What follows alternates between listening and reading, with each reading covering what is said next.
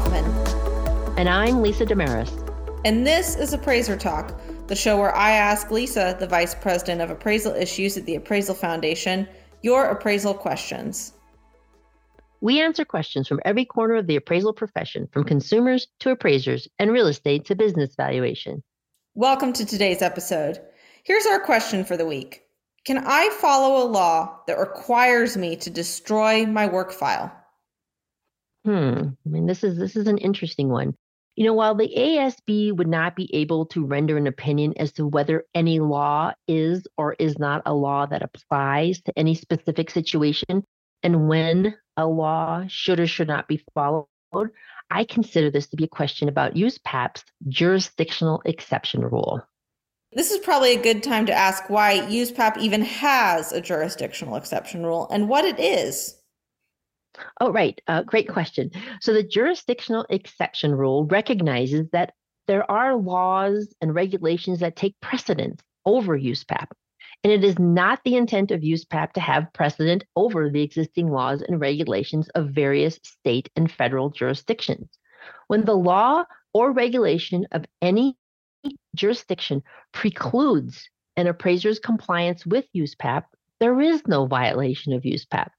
So the jurisdictional exception is defined in USPAP in the following way. It's an assignment condition established by applicable law or regulation which precludes an appraiser from complying with a part of USPAP. Application of the jurisdictional exception rule is a matter of applicable law or regulation. It is not a matter of choice by the appraiser. So attorneys and other professionals who advise people concerning the law do not constitute legal authority. A jurisdictional exception can only occur as a result of a law or a regulation. Can you give us an example of when a jurisdictional exception might apply? Sure. Let me lay out a common scenario I often receive questions about, and here it is. An appraiser has a client situation where there's a confidentiality agreement stipulated by the court.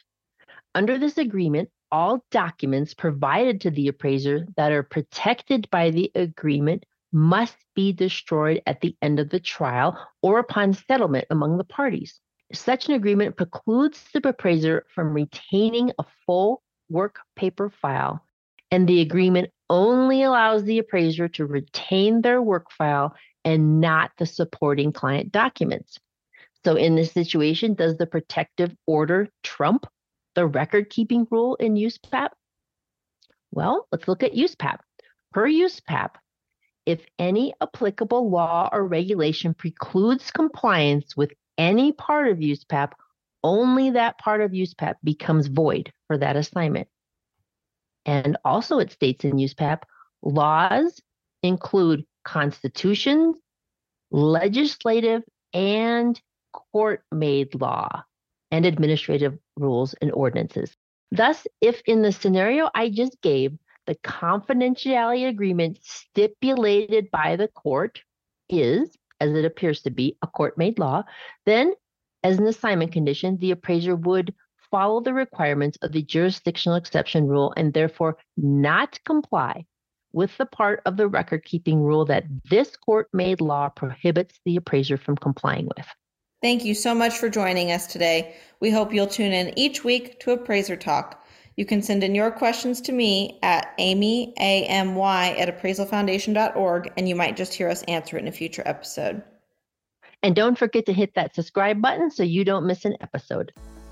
Appraiser Talk is available on Spotify, Apple Podcasts, or wherever you get your podcasts.